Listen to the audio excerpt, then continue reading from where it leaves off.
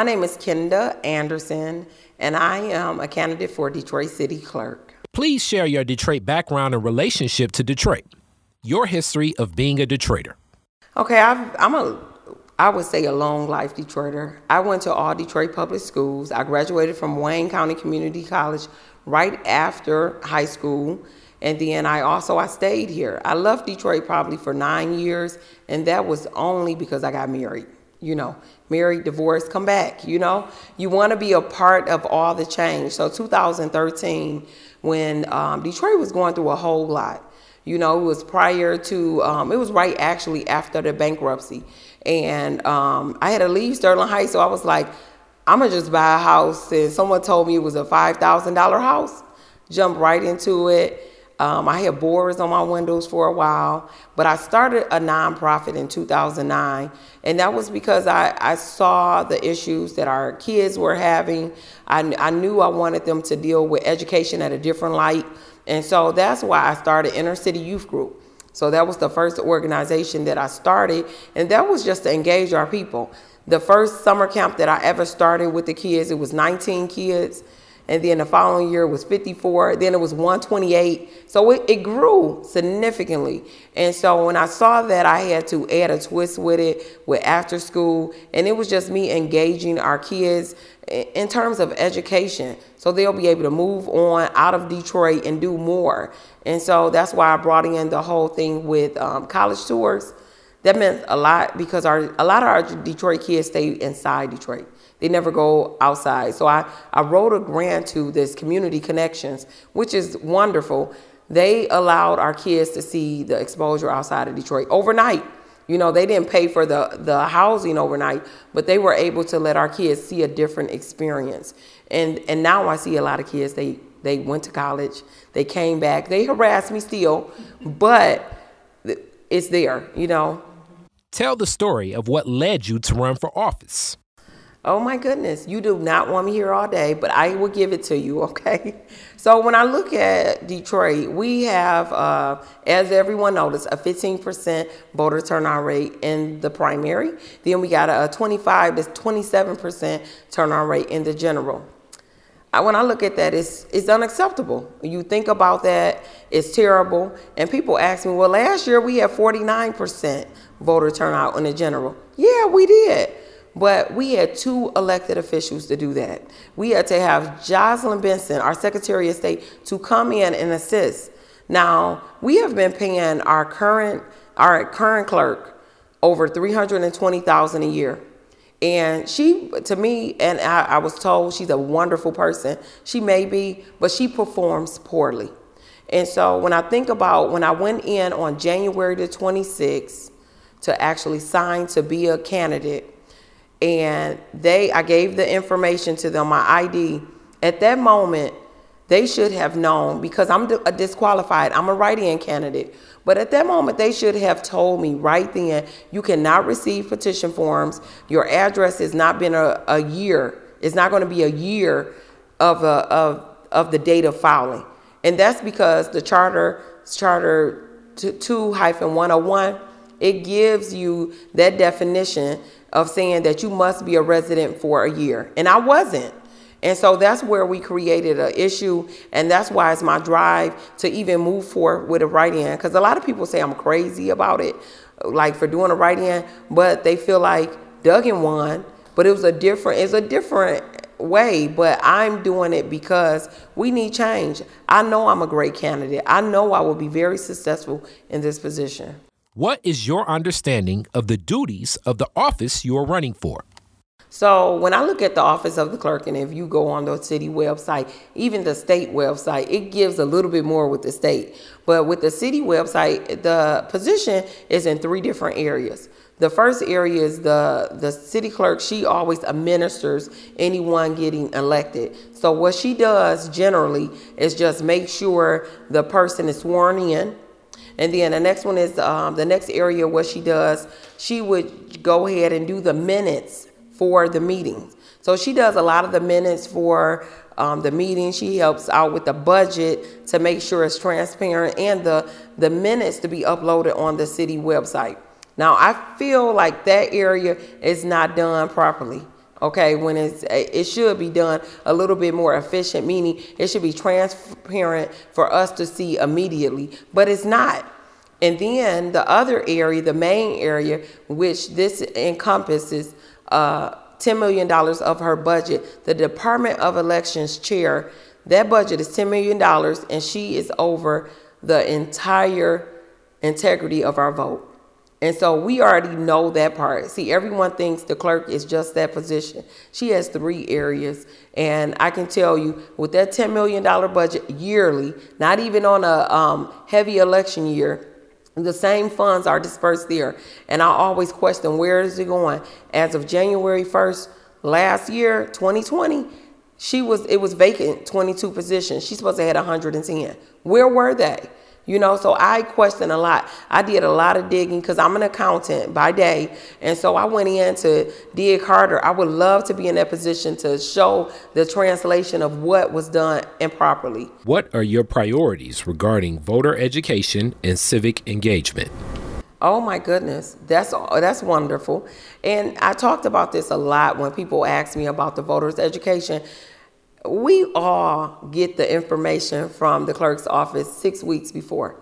This little booklet that tells us everyone who's running 6 weeks before. And I tell everyone that's unacceptable, especially me being a leader to young adults. They don't understand at that last minute what's going on. So giving voter education quarterly, that newsletter should be out quarterly just for them to understand who's in office, what they're going for, and also these proposals. So we already know proposals come up constantly.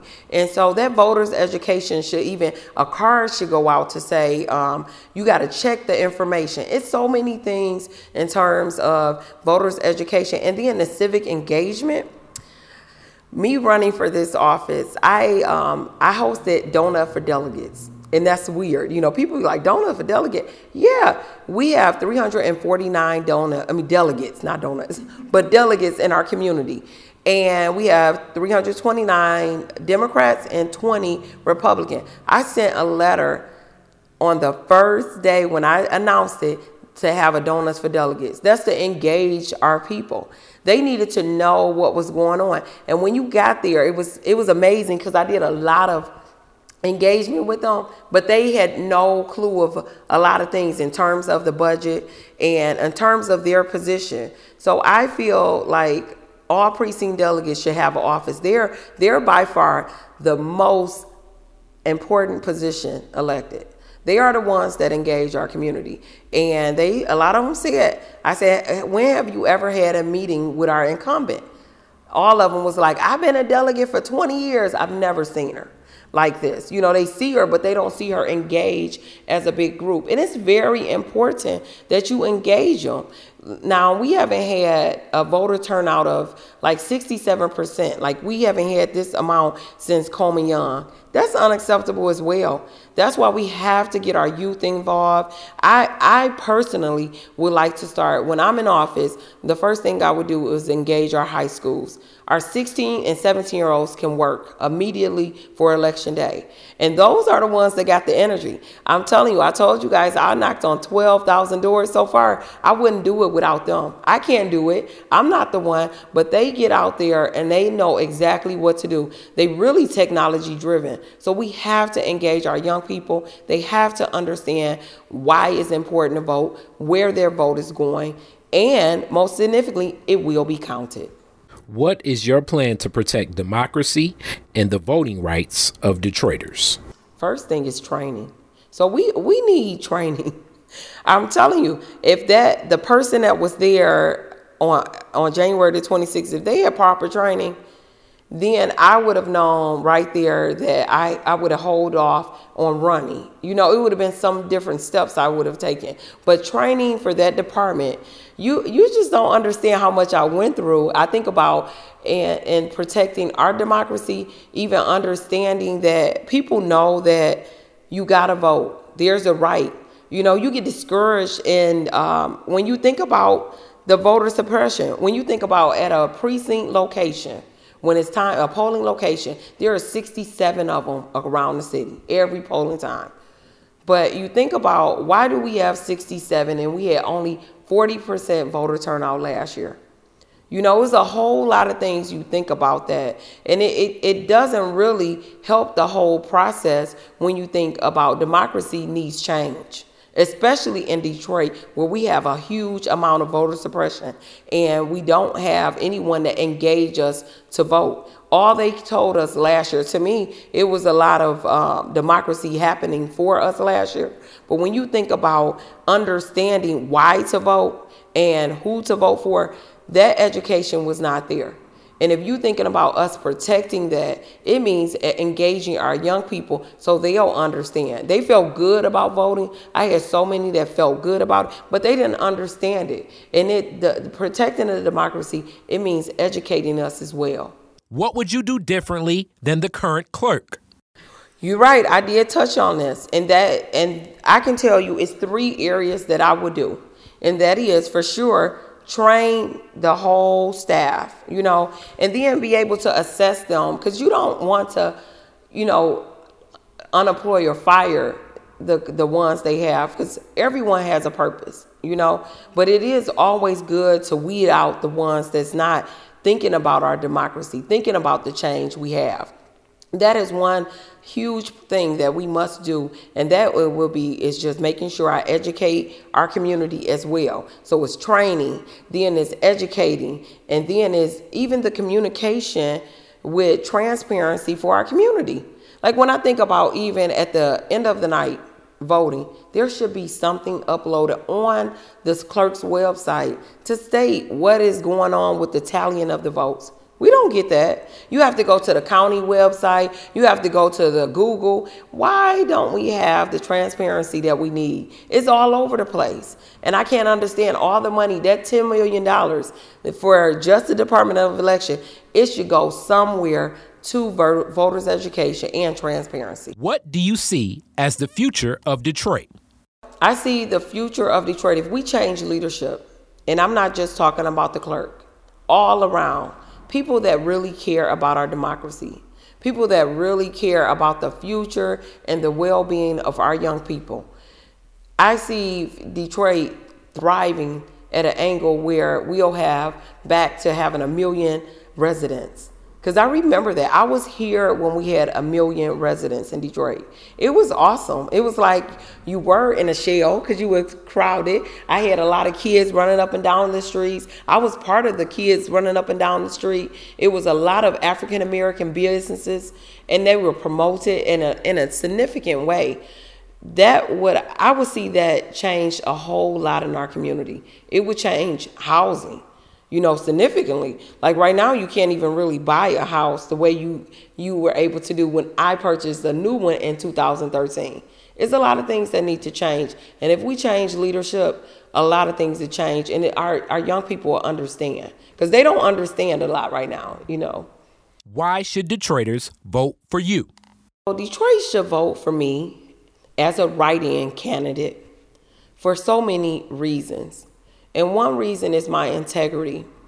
When I think about the honesty of our vote and making sure others understand that you cannot buy a vote, your vote was counted, I think about me displaying that would even help people in our community to understand democracy is there. We can trust her. She'll get the job done. And then my education and experience.